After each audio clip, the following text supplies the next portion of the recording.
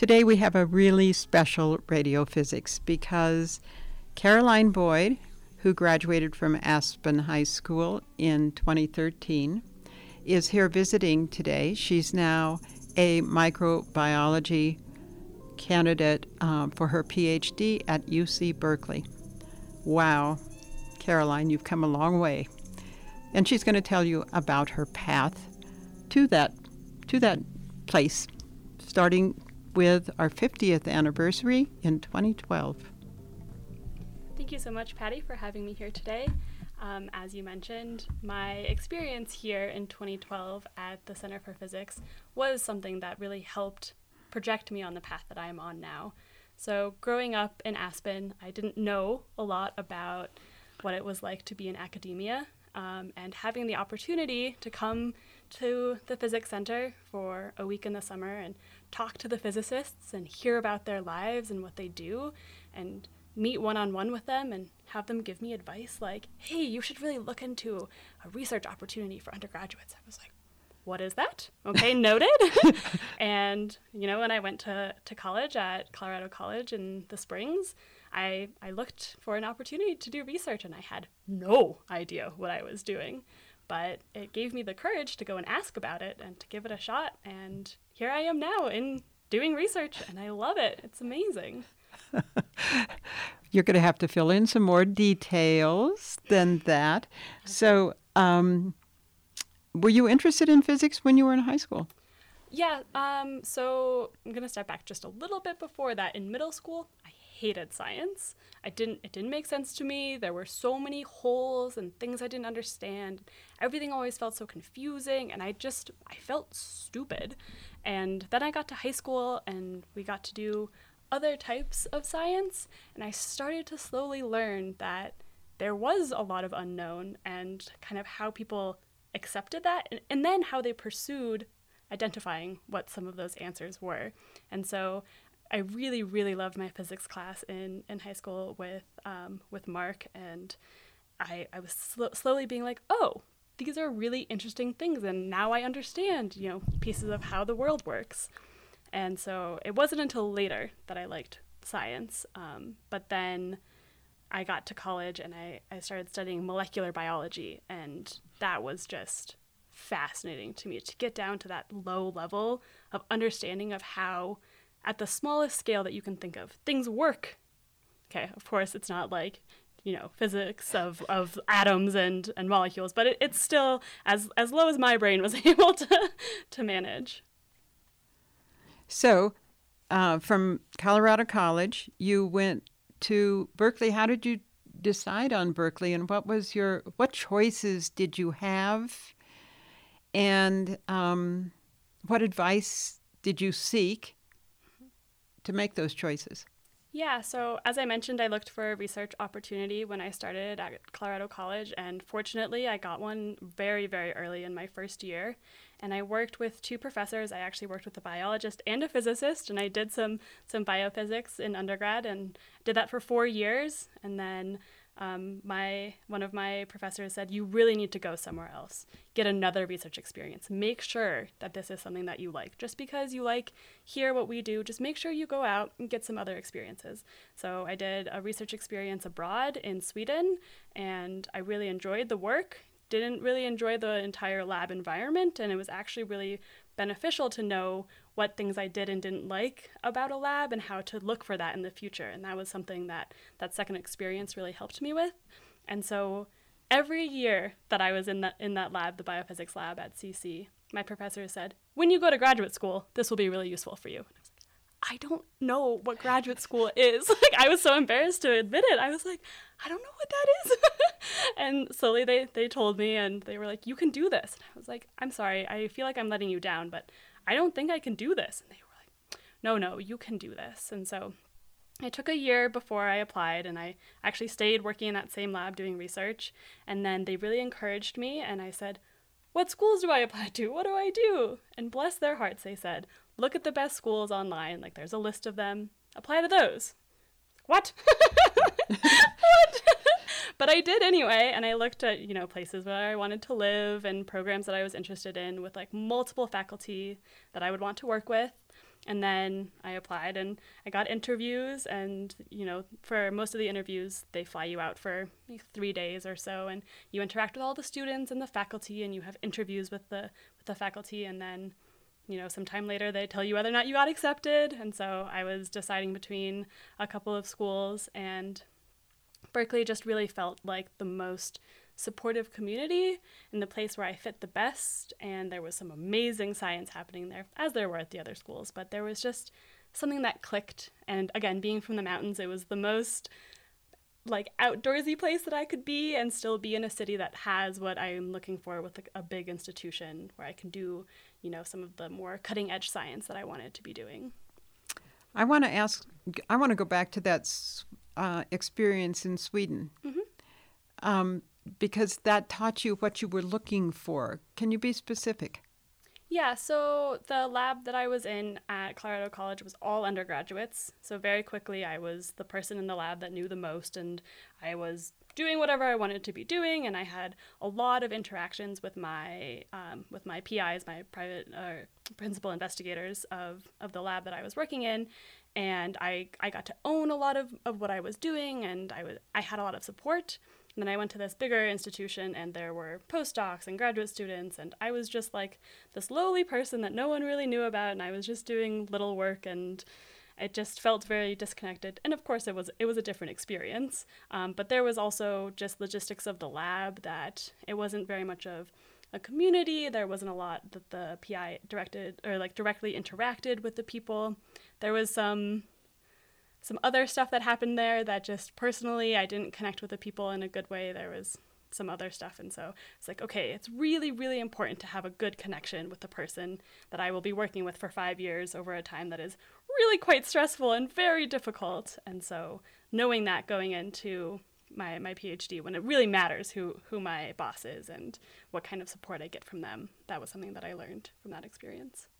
And then I'm going to segue just a little bit and say, as a young woman working in the sciences now, this has been an issue for generations, but you're a beginner. How is being a woman working for you? It's really interesting because in middle school and high school and even college, all of the biology classes that I was in were dominated by females, all of them, and they were almost always taught by females. And so everyone was telling me, this isn't a field for you. This isn't a field for you. And I was like, but it is. Look, these are my people. I'm here. I feel good here. I feel, heard. And then I got to Berkeley, and there are, 14 people in my program each year, and 3 of them were women. I was like, this is weird. Now this is weird. And these men were coming in, and they were all cocky and so proud of themselves and so sure of themselves. And I was like, oh no. Oh, I don't belong here, a little bit of imposter syndrome sneaking in. But then I realized, no, I belong here. This is good. I know things. I deserve to be here. I can keep up with these guys. I can do better than these guys in some ways. And so it took a long time to kind of sink in that I do feel a little bit out of place now. But all of my mentors up to this point pretty much have been females, and they are very, very supportive and very helpful, and they advocate for us a lot, which really helps, even though I didn't realize how much it mattered. And there are still times where, I go to these conferences that have been established for decades, and the main people that make up the field that this conference is based around are all old men. And it's uncomfortable. But I see that it's changing. And my boss right now is a really, really strong woman, and that's really nice to know. She is developing the field that I am in and that we're moving into. So it's good. With me today also is Claire Yu, who is a physics professor at the University of California at Irvine. And she is going to introduce herself and then do a little interview of Caroline. Thanks, Patty. It's a pleasure to be here. It's always wonderful to be in Aspen. I'm a theoretical physicist, and I study both condensed matter physics and biophysics. So I work on Glass is at low temperature, noise in superconducting qubits on the condensed matter side, but in biophysics, we're studying cancer at the moment and how the immune cells interact with tumors, but we also looked at transportation systems inside the cell. And, of course, viruses are very important right now with COVID coming on. And so I'm really interested in hearing about what you're working on, Caroline. So maybe you can tell us a little bit about your research. Yeah, thank you. So in Kim Seed's lab, we study this really interesting virus of a bacterium. So viruses of bacteria are called bacteriophages or just phages. And so this phage is really interesting because it is able to... Wait. Let's back up a minute. Why don't you explain what's the difference between a bacteria and a virus? Because we all have heard about COVID as a virus, but we just know them all as germs. So maybe you can step back and just say what the difference is. Yes. So bacterium is able to replicate on its own. And so it's an autonomous entity. So usually these grow and then divide by basically splitting itself into two. So it's a cell. So it's a cell, exactly. And a virus is dependent on another organism for its replication. So although it has many of the things that it needs to grow, I guess you could consider it, and make more of itself, it can't do that in the absence of a host. And so in this case, a virus like COVID, SARS-CoV-2, which is the cause of COVID, needs a human host in order to do that. And one of the main machines that is provided is the machine that takes RNA and makes protein. So a virus is basically just a little piece of RNA or DNA, just the recipe for making a protein, and it's coated with some proteins, and that's it. So it's not really a whole cell. Exactly. And so unlike cells that grow by or amplify themselves by growing and dividing, viruses actually go into a cell and take themselves apart into pieces and then reassemble themselves in order to make more progeny. And so they commandeer the machinery inside the cell to get the cell to make more viruses. Exactly. So they infect cells. Exactly.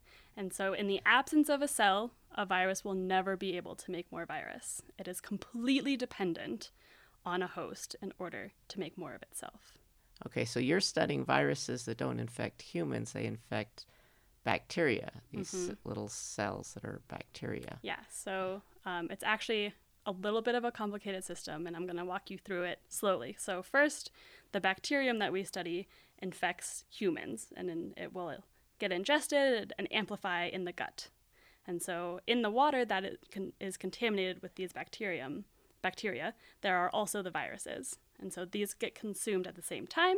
And then in the gut, these viruses are able to attach to the host and infect them and then kill the bacteria. The host being the bacteria. The host being the bacteria, yes. And so then the human that is infected gets quite sick and ends up expelling these through diarrhea. And so then the cycle continues because the diarrhea goes into the water and the water can be, again, consumed. But now wait, is the human getting sick from the bacteria or from the virus? The human is only getting sick from the bacteria because the virus can't do anything to the human host. But to add another layer of complication, there's a virus of the virus that we study. So like other viruses that I already described, it's completely dependent on its host. So now, shifting gears a little bit, the virus of the virus, it's called a satellite, its host is the virus, the bigger virus that comes in. And so this virus, the satellite, lives inside of the bacterium and is quiescent or not active, dormant, until infection by the virus. So once the virus is there, then this little satellite virus can recognize that and commandeer the machinery encoded by the virus. And again, all of this is only happening within the bacterium, which again is inside of the human gut. So there are many, many layers of this system. Does a virus make the bacteria sick? Does it kill the bacteria? Yeah, so this particular virus is very, very good at killing the bacterium. And so it infects, makes a bunch of itself, and then completely kills the cell. And so And the cell explodes. the cell basically. explodes. It's a very dramatic explosion. You can observe it under a microscope when the cell is there, and then boop, it's totally gone, obliterated. And it's actually really cool when you grow these in culture. They get really dense when the bacteria amplify, and then when you add the cell or the virus, they all die, and it's like there was nothing there. It's totally clear. You can see through the culture completely. It's beautiful, actually. But one of the interesting things is that the satellite virus, right, so the virus of the virus, inhibits the virus, which then leads to protection of the bacterial population. And so there's this really fine balance between whether or not this virus is helping, if it's hurting, if the virus of the virus is good or if it's bad. And you can change your perspective to each of the different organisms I've talked about: the human, the bacterium, the virus, and the satellite, right, the virus of the virus. And each of them have different purposes, basically, and different outcomes for the rest of the population in this little ecosystem that they're living in. So the host, the human, should be rooting for the virus because it destroys a bacteria, and then the human won't be so sick. Exactly. And so there's actually a lot of work in the field, broadly, of phage biology, trying to use phages as treatment, right? So phages refer to the virus that's Mhm. infecting Right. bacteria. So what's the name of the virus? Give us the official name of the bacteria, the virus, and the satellite. So the bacterium is called Vibrio cholerae, and it is the causative agent of the disease cholera. The phage, or the virus, is called ICP1, and then the satellite, the virus of the virus, has a really long name. It's a phage-inducible chromosomal island-like element. Therefore, we call it PLE. So you have Vibrio cholera, ICP1, and PLE. So why don't you tell us, just remind us, what is cholera other than a disease? How does it make you sick? Yeah, so the bacterium gets into your gut. So it lives in both the aquatic reservoir and in the human intestines. And when it resides inside of you, it can co-opt some of your the biology of your gut, and basically it makes you have really profuse diarrhea. It makes you so you can't absorb all of your nutrients, and so it passes through. And this is really good for the bacterium because it amplifies and then it gets sent back into the environment, where it can go and be consumed by another human and be amplified and back into the environment. So you get it from dirty water. Yes. So we actually get patient samples from Bangladesh, where cholera is endemic. And so we are able to track some of the evolution that happens between Vibrio cholera, ICP1, and PLE through those patient samples that we end up getting from patients that are hospitalized for cholera.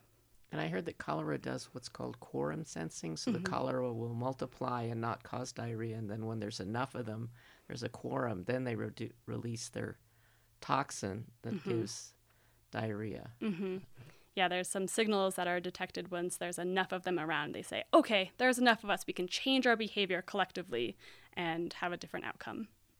So what question are you trying to answer? You've told us about the bacteria and the virus and the satellite. What are you trying to answer? Yeah, so we know that this virus of a virus, PLE, is dependent on the virus ICP1. How all of those dependencies are linked and controlled is something that is the main focus of our lab. And so my particular area of research is looking at how PLE is able to manipulate, after hijacking, the proteins that coat the genome of PLE. And so PLE is able to spread itself to other cells like a little virus by taking the proteins that ICP1 makes and stealing them and coating its own genome in those proteins, and then being able to make this little particle, looks just like a virus particle, and send it to another cell. But this particle is manipulated to make it a little bit shorter, a little bit rounder, a little bit different. And so I'm studying exactly the mechanism that PLE uses to restructure these proteins into a different shape for its own purpose. So how do you think this helps human health, or the bigger picture? Kind of what good is this if you answer it? So first, what I was alluding to a little bit earlier is that since phages, if you consume them, aren't going to hurt you, but just the bacteria that they infect, a lot of people are using phages as therapy for bacterial infections. And this is great. However, as we now know, there's this other player here, Pli, that interferes with the virus and its normal cycle. And so it's kind of the satellite, the virus of the virus, protects the host cell, the bacterium, from being killed at a population level by the virus. And so by us understanding that this exists, that there's this third player that we need to be worried about, and how the dynamics of that change, it's really informative to what the potential outcomes are from phage therapy and how it might not just be as simple as adding a phage to get rid of a bacterium. There might be some more nuances there. And what are those nuances? And how can we understand them enough that we can disrupt them and lead to the outcomes that we want when using phage therapy or some other type of therapy? I also personally find it fascinating to understand how the world works. And as we know, viruses are everywhere and they outnumber us vastly. And there are a lot of them and they are very unique and diverse, but they share some characteristics. And how does this virus of a virus emulate things that other viruses have? How is it unique? How could we learn from that? How could we use some of that technology to provide drug delivery or to interfere with other viruses, such as SARS-CoV-2? Is there some mechanism where we can mess up assembly and lead to a different outcome, such that the virus is inhibited? So there's a lot of potential outcomes, but a lot of it is starting back of just understanding the fundamental biology. So do other viruses have satellites also, or is this unique to your? Yeah, so there are a couple of different systems that have been characterized. There are about 4 that are really well characterized, but they're starting to be found more and more, and a lot of them share similar strategies, and there are some that are unique. So there are a couple that Pli uses that we now know that are completely unique to other satellites, but there are plenty of satellites out in the world, and there are some of human viruses as well. And so this is knowledge that can be translated to other areas as well. Does SARS-CoV-2, COVID, do we know of any satellites for it? We don't at this point, but I wouldn't be too surprised if there weren't, in a different context, maybe in a different host, some other satellite that would exist, or some other way that a satellite could evolve to be specific to SARS-CoV-2. So you said sometimes these viruses are used to battle bacteria. Is that actually used in the clinic? Is that FDA approved, that phage therapy? There are a lot of trials, and there have been a couple of cases where it has worked. There have been treatments that have proved really successful. It's very early stages in that those cases were very, very dire. Every other thing had been tried before phage therapy, but yes, there have been some cases, and there's a lot of work currently in the field to try and make that more of a common thing. Because you can imagine it's an alternative to using antibiotics, because the rise of antibiotic-resistant bacteria is very, very high right now. So if we could combat them in some other way, we could reduce the amount of antibiotic-resistant bacteria as well as the disease-causing bacteria in a human in that moment. So I guess this whole bacteria and virus and satellite is a whole sort of ecosystem. There's a lot of interest now in the gut microbiome, and people are ingesting good bacteria, as we've heard about it. If you have good bacteria versus bad bacteria in your gut, would that change the dynamics of this interaction between the phage and the bacteria and the satellite? Yeah, so most viruses are kind of picky about what bacteria they're going to infect, or viruses are also picky about what cell type they'll infect. So they will infect like the cells in your nose, but maybe not the cells on your hand. And so there are different bugs, different bacteria that live in your gut that will be basically preyed on by some of the viruses, but not others. And so kind of finding that balance and finding ways to introduce the viruses that are going to get rid of only the bad ones and protect the good ones is something that should, in theory, on paper, be very easy. In reality is quite difficult. And there's a lot of unknown residents of the gut that also play different roles. And, there are different environments in there than there are on a Petri plate or in a flask that are hard to to predict before and to control for. So are you going to do this study in vitro or in a test tube or petri dish, or do you look at mice or in animals? I mean, where are you studying? So I do my work in vitro, so in flasks and on petri plates. But our the lab that my boss came from does more work in vivo in rabbits and in mice and studying some of those dynamics. But I personally do my stuff in culture, a little bit removed from the host environment, but a little bit more easy to control for the types of experiments and questions that I'm asking. That's great. Thank you very much. It's been wonderful talking to you and hearing about your research. Thank you so much. Thank you so much, Caroline Boyd and Claire Yu from the University of California at Irvine. And of course, Caroline is at the University of California at Berkeley as a doctoral student. So exciting. We're so excited to have her here in the Valley again. Thank you for listening to Radio Physics, produced in cooperation with KDNK Radio and available the fourth Tuesday of every month at 4:30